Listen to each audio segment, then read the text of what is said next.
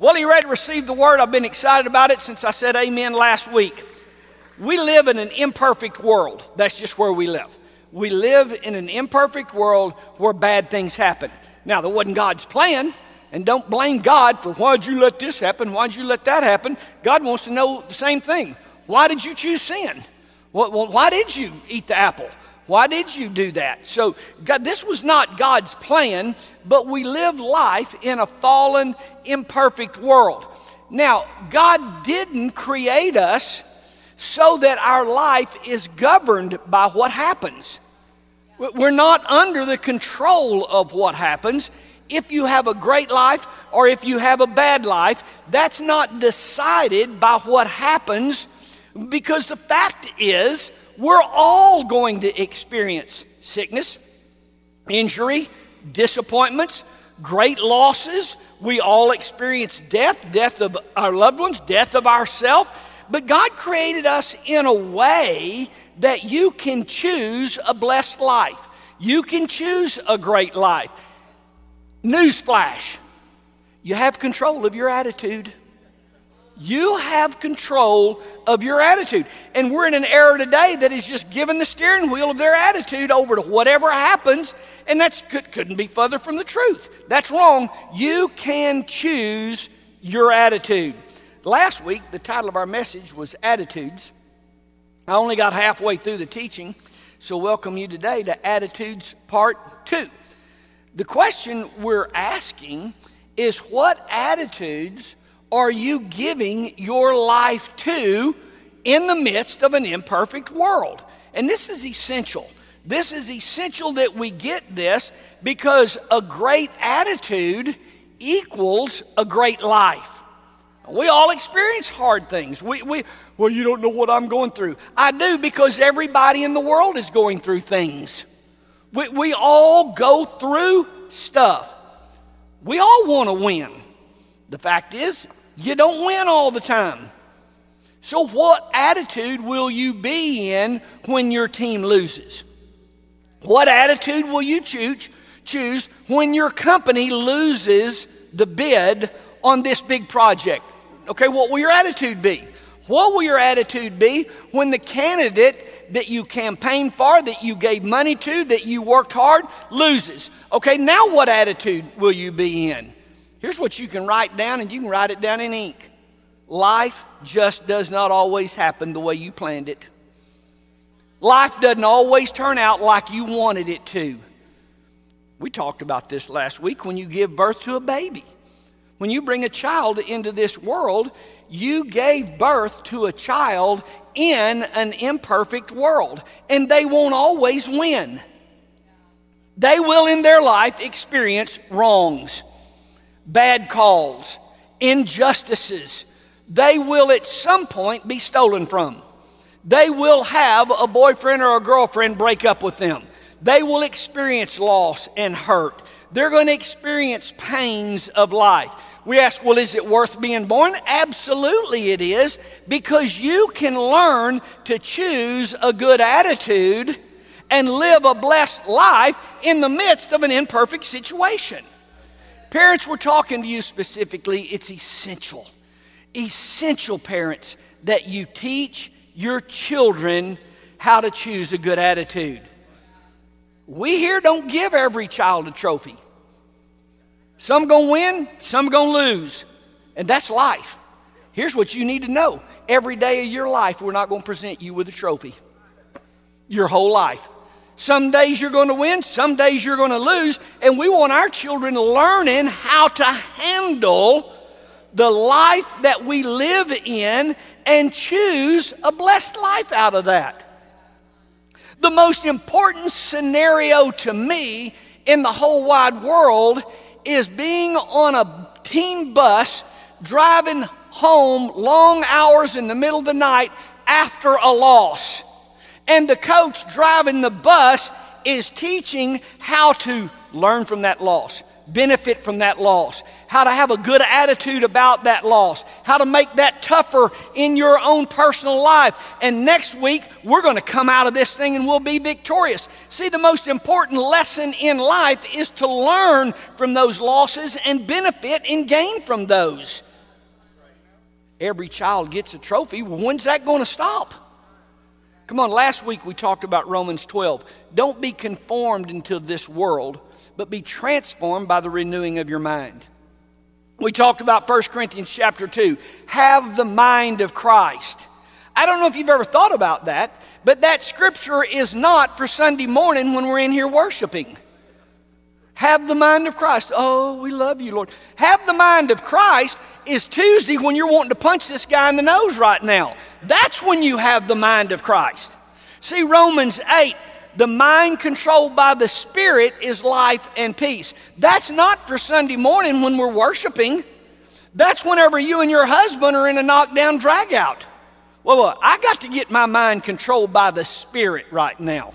See, Colossians chapter 3, set your mind on things above. That's not as you come in the door of the church and I got worship music playing and we got the lights dim and we got the haze machine on. And set your mind on the things above is Thursday when that guy didn't show up and he promised you he would. See, that's when you set your, okay, right now, set my mind on the things above. In sports, those of us who follow sports, we've all seen teams get losing in their head. And even when they're ahead, going into the fourth quarter, they'll figure out a way to lose the game. They will blow the lead with a big lead they've got because they got losing in their head. Listen to my sermon. Stop right now. Some of you, I can see you thinking about the Razorbacks. I'm not talking about that. I'm talking about a spiritual point here. Let's think about what I'm talking about. Come on, keep our mind on spiritual things. We're not talking about a certain team. But you all seen teams. They're going to fool around and blow the lead. Why? Because you got losing in your head. You know, a basketball player that comes out and misses the first 4 or 5 shots, he'll start fighting his head. In rodeo, there is a sport called team roping. That's what I do. And I've noticed over all the years that I have roped, if I come out and I rope the first 2 or 3, shoot, shoot, right in a row, I'm telling you, you can't believe how good I am. I can rope. Boy, I come out and I miss the first 2 or 3. The 4th time, I rope myself. I rope my own horse. I about fall off. It just goes from bad to worse, and I have to get off, and it's like I've never even ridden a horse before in my whole life. See, it gets in your head. It gets in your head, and it starts working on you. Let me tell you something about the big-time athletes. Whatever sport it is, the big-time athletes are those that have learned not to let a missed shot get in their head. See, they can shake off that loss, they can shake off that miss and go out there and keep doing what they did to get to the point that they're in. All the time we've seen over and over again, those great quarterbacks. Doesn't matter what the score is. Doesn't matter how far behind they are going into the fourth quarter, they buck that chin strap on, they'll walk out there and shoot, shoot, shoot, shoot. They're going to lead that team to victory in the fourth quarter. See, it's an attitude of life that they live in. And it's essential that you and I get a hold of taking every thought captive. The reason the Bible tells us to take every thought captive is because we can. You can take every thought captive and you can choose a biblical attitude about life regardless of what just happened around you, regardless of the score, regardless of the hurt or the pain or the difficulty that you're in. Life didn't go like you planned right now, but you can still take every thought captive. Here's what I'm telling you. You will from time to time throw an interception. You didn't mean to. You didn't want to. Wasn't what you planned, but you did anyway. You threw an interception. Come on, dust yourself off and let's get right back out there. I can't let my loss get in my head. I've got to transform that thought into what the Bible says. Greater is he that's in me than he that's in this world. See, I turned this loss, this hurt, this disappointment, I turned that off and I turn on. Greater is he that is in me than he that's in this world. I can't let this hurt I can't let this anger get in my head. Romans 8, here's what I'm telling you, what was meant for my destruction, God will use this for my good. I can't let this disappointment get in me. The Bible says, he who began a good work in me will finish it, and that's what I'm going to think on right now. You got to do this because all of your situations aren't perfect. All of your circumstances aren't to your liking because we live in an imperfect world. Parents, this is highly controversial, and you know how I like to stay away from controversy of any kind. Don't even put your kids in a ball league that doesn't keep score and doesn't have winners and losers. Because here's what I'm telling you. Their whole life, they're not going to get a trophy after every game. It's just not the way life works. You teach your child how to win, and you teach your child how to lose, and you teach them how to have a good attitude in winning and in losing, and you succeed regardless of what just happened or didn't happen. And you put your kids in a ball league that teaches those kind of lessons, because that's what you have to have in life to succeed. My goodness. Don't jerk your kid out of a classroom whenever your teacher is imperfect. When you've got an imperfect teacher, that's a great scenario, parent. For the next 9 months, you teach them how to succeed working for an imperfect boss, working in an imperfect situation. They've got an imperfect teacher. She's a horrible teacher. She's a terrible teacher. Perfect. I got 9 months to teach my child how to be a great success, a booming success in the midst of an imperfect situation. Come on, we're going to have to roll up our sleeves and parent our kids. It's a huge concern for me because I see our kids learning how to quit, learning how to move, learning how to leave, and expecting to get a trophy every time. These kids are growing up totally unprepared to succeed at real life and the way life works with imperfect people. Here's what I'm telling you. The only way to keep a marriage is for you to learn how to live happy and blessed with an imperfect person.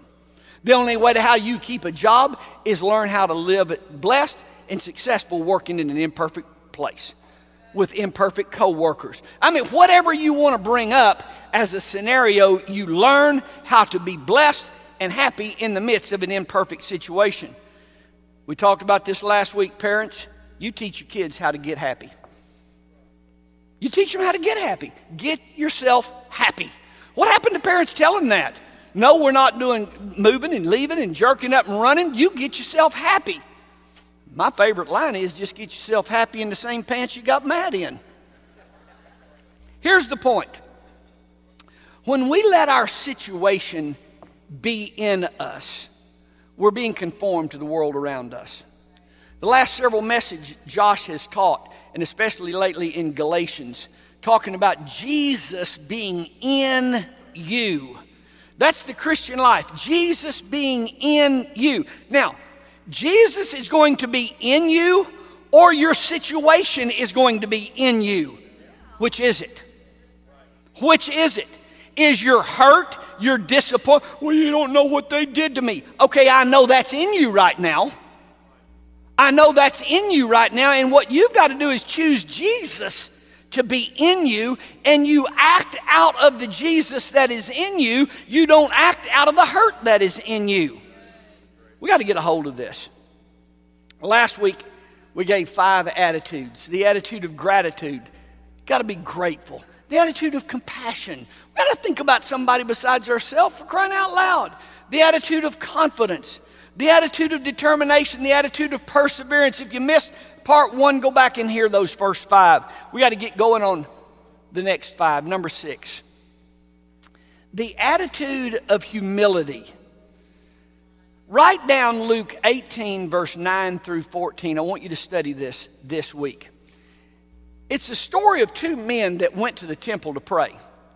And one of them began to pray, God, I thank you that I'm not like that one. I thank you I'm not like this one over here. Well, I've never done this. Well, I can tell you I've never done that. And begin to pray, God, I'm glad I'm better than these people. The other guy started to pray, and Jesus said he beat his chest. God, have mercy on me. Have mercy on me, Lord, I'm a sinner. The Bible tells us pride goes before a fall. And life is just not all about you and how good you are. Oh, well, we've all been around that person that has to do all the talking, has to be the center of the conversation. And if you say one sentence, yeah, we went camping last week. We spent 2 days. They grabbed the conversation. Yeah, we went camping. We stayed 8 days. Yeah, we went up in a 2-story building. Yeah, I went up in a 10-story building. I mean, whatever you did, they've done it twice as much, 10 times as long, a whole lot better. Come on, you're thinking about that person right now. I know you are. You're putting a name with this conversation right now. Come on, if this is you, please stop. You're wearing us out. We don't want to hear about how great you are. We're done hearing about, I bought me a used car. Yeah, I bought 2 new ones last week. Come on. You know, life is about seeing your friends have fun. Seeing your mate have a good time. Seeing your coworker succeed. You can't believe how happy you could be if you could get your thoughts off of yourself. You just can't believe it.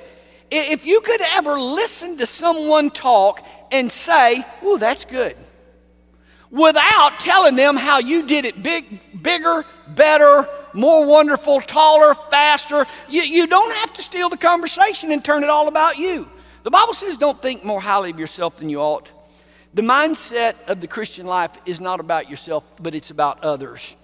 And there are just certain attitudes that produce life, and there's certain attitudes that produce death.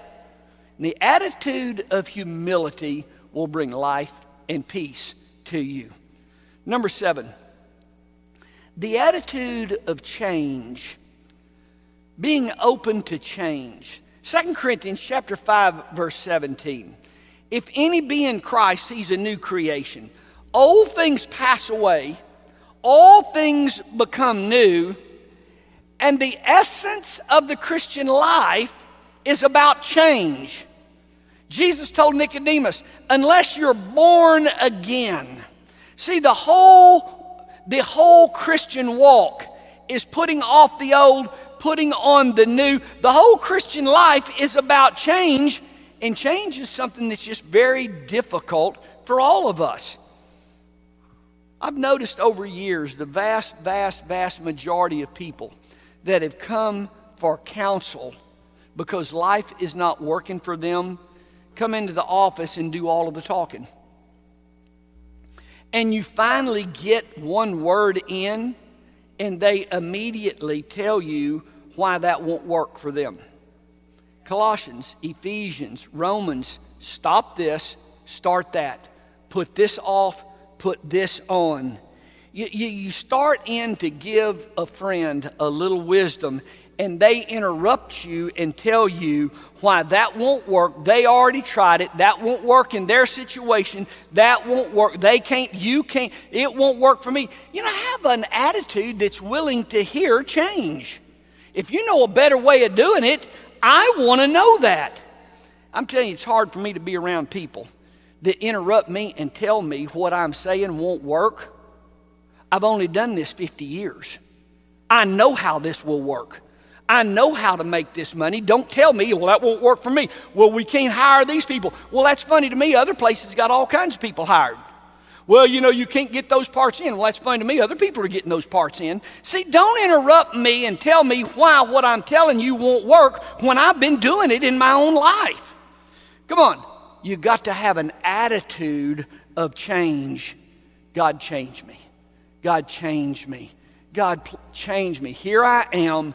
Mold me into your image and change me. Don't tell God why it won't work, why that won't work for you. Have an attitude that's willing to make a change and listen when somebody's trying to tell you something. Number 8, an attitude of joy. Write this passage down. I want you to study this week. John 15, verse 5 through 11. He talks about we are the branches and he is the vine. And we abide, you know, like the trunk of a tree and the limb of a tree. We abide in him. And he talks about he abiding in us, us abiding in him. And then it ends by saying, your joy is full because my joy is in you.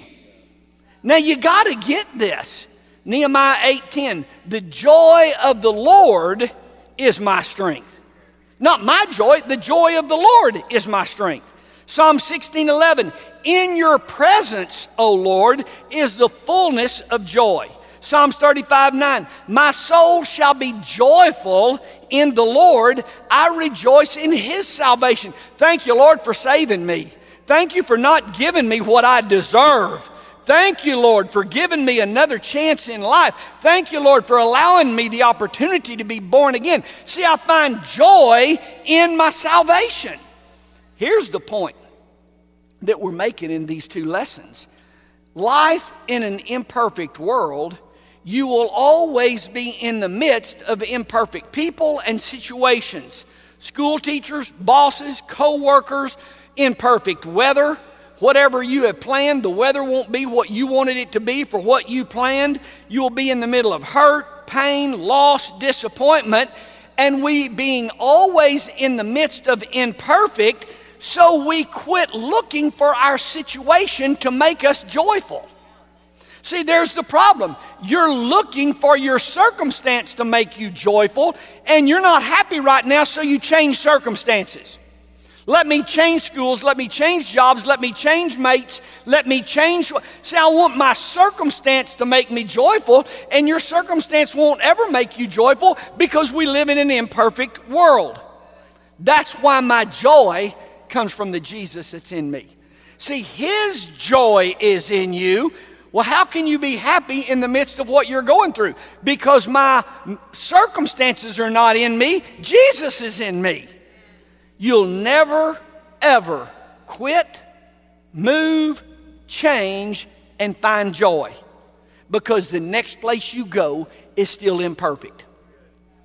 Parents, teach your children, you don't quit and leave to find joy. We find joy right here. We find joy right now. All people, everywhere is imperfect, so you choose to live life full of joy. How do you do that? His joy is in you. Get yourself happy today. Get yourself happy today. Number 9, the attitude of trust. Write down Mark chapter 10, verse 13 through 15. Mark chapter 10, 13 through 15. The crowds were around Jesus, and the disciples were pushing the little kids back. Get back, get those kids back. See, the adults, the important people come to Jesus. Get those children back. And Jesus said, hold on, ho. Let the little children come. Let the little children come to me. Then he said a real shocking statement. Sits down with these kids, and he said, as a matter of fact, unless y'all become like these. Okay, well, what is like a child? The standout in a child is their overwhelming, unbelievable trust. No 3-year-old is worried about the next meal. They're not worried about the rent. They're not worried about the electric bill. They're not worried about the car payment. No 2-year-old is worried. See, baby, I watch a parent sit a kid up on this. Here, jump. Boy, here they come. You set them right back up. Here, jump. Here they come. Let me tell you, you set me up and say, jump, I ain't jumping. But a kid is just so trusting. They're just so trusting. See, life is simple for a little child because they trust. Daddy's going to take care of it. You're going to see me through. Life in a fallen world can be full of fear for you. What if? What if? Deuteronomy 31 and Hebrews 13 says God will never leave me or forsake me. Do you trust that? Do you trust that? The Bible said he who began a good work in me will finish it. Do you trust that?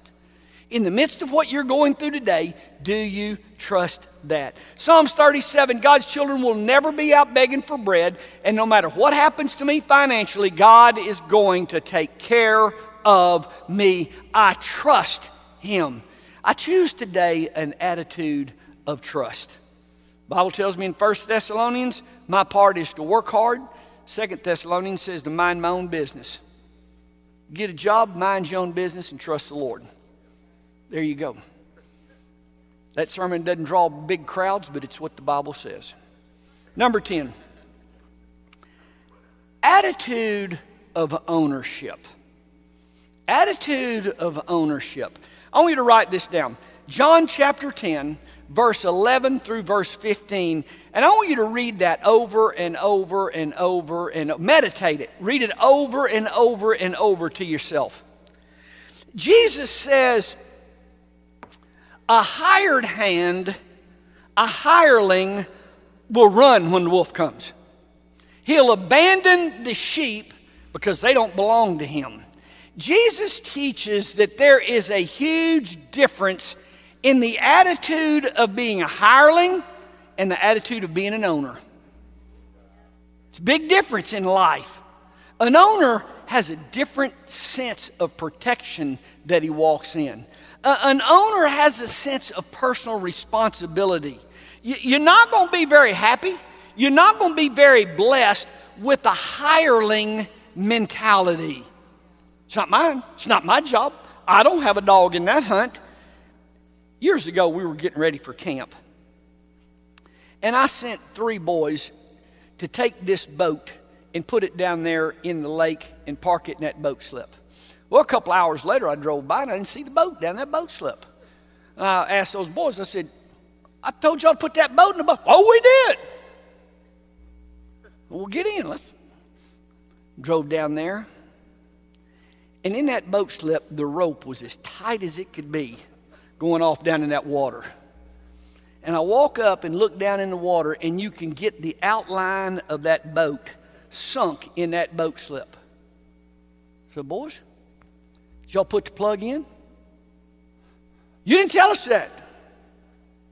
Fact is, this one boy says, you know, water started running in. We had to jump out of that boat, keep from getting our feet wet. See, I'm telling y'all, I have to work on my attitude all the time because I wanted to put those 3 boys right where that boat was. See, there's a difference in an owner and a hireling. Do you see yourself taking ownership here? Do you see yourself taking ownership in life, or are you just a hireling in life? There's a difference. You know, my dad told me he'd never buy me a car, ever, and he'd never buy me any tires for my car, not ever. And he said, here's what I figured out. Rubber spins off a whole lot less on tires that you bought than somebody else bought for you. And you know, he is right. In all of my life, I've never burnt rubber. I knew how much it cost. I know what that transmission cost. See, life is lived different when you got an owner mentality. It's when you're just a hireling. An owner attitude in life will produce peace. It'll produce fulfillment. It'll produce a sense of joy. A hireling's attitude in life won't produce any of that. Let me tell you something. A hireling's attitude in life does a sloppy job. I send kids out to clean up an area, and I go back and don't look like they've even been. Y'all clean up? Oh, yeah. Did y'all weed eat here? Oh, yeah. What weed did you eat? You send your kid to the room, clean up, and they're back there for a long time, and it looks worse than it did when you go. Come on. You got to live life with an owner's mentality. I want this to look good. I want to do a good job. I want to do a really... Matter of fact, Colossians chapter 3, verse 23. Write this verse down. Put it in your heart. It says, put your heart and soul into every activity. You do that as you are doing that activity unto the Lord Himself. I don't work for anybody. I work for the Lord. I work for God. Now, God uses this person for a paycheck. God uses this company to funnel money to me through. But I don't work for somebody. I work for God. And God sees the job I do. God sees the effort I put forth. God sees how conscientious I am. I understand faithful in a little. Then God makes you rulers over much. I work for the Lord. Now, whoever your boss is, that's just somebody God's using to funnel money to you. But you live life with an owner's mentality. I work for the Lord. See, an owner's mentality, roll up the windows and not just run in the house and let it rain in the car. See, an owner's mentality will pull the windows down when it starts raining. See, an owner's mentality lives life different than a hireling. Study that. Get that attitude in you. I want to have an owner's mentality about life, not just a hireling. Life is lived for all of us in an imperfect world, surrounded by imperfect people, and you got to choose every day a biblical attitude that you're going to walk in. Be grateful, be compassionate, have confidence, have determination, have perseverance, have humility. Be open to change. Walk in joy, walk in trust. Choose an attitude of ownership, not an attitude of a hireling. You got to quit looking for life in an imperfect world to make you happy, and you get yourself happy. How do you get yourself happy? By choosing Jesus in you instead of the hurt or the pain or the loss in you. Get yourself happy. And the only way you can do that is have Jesus in you. Y'all stand.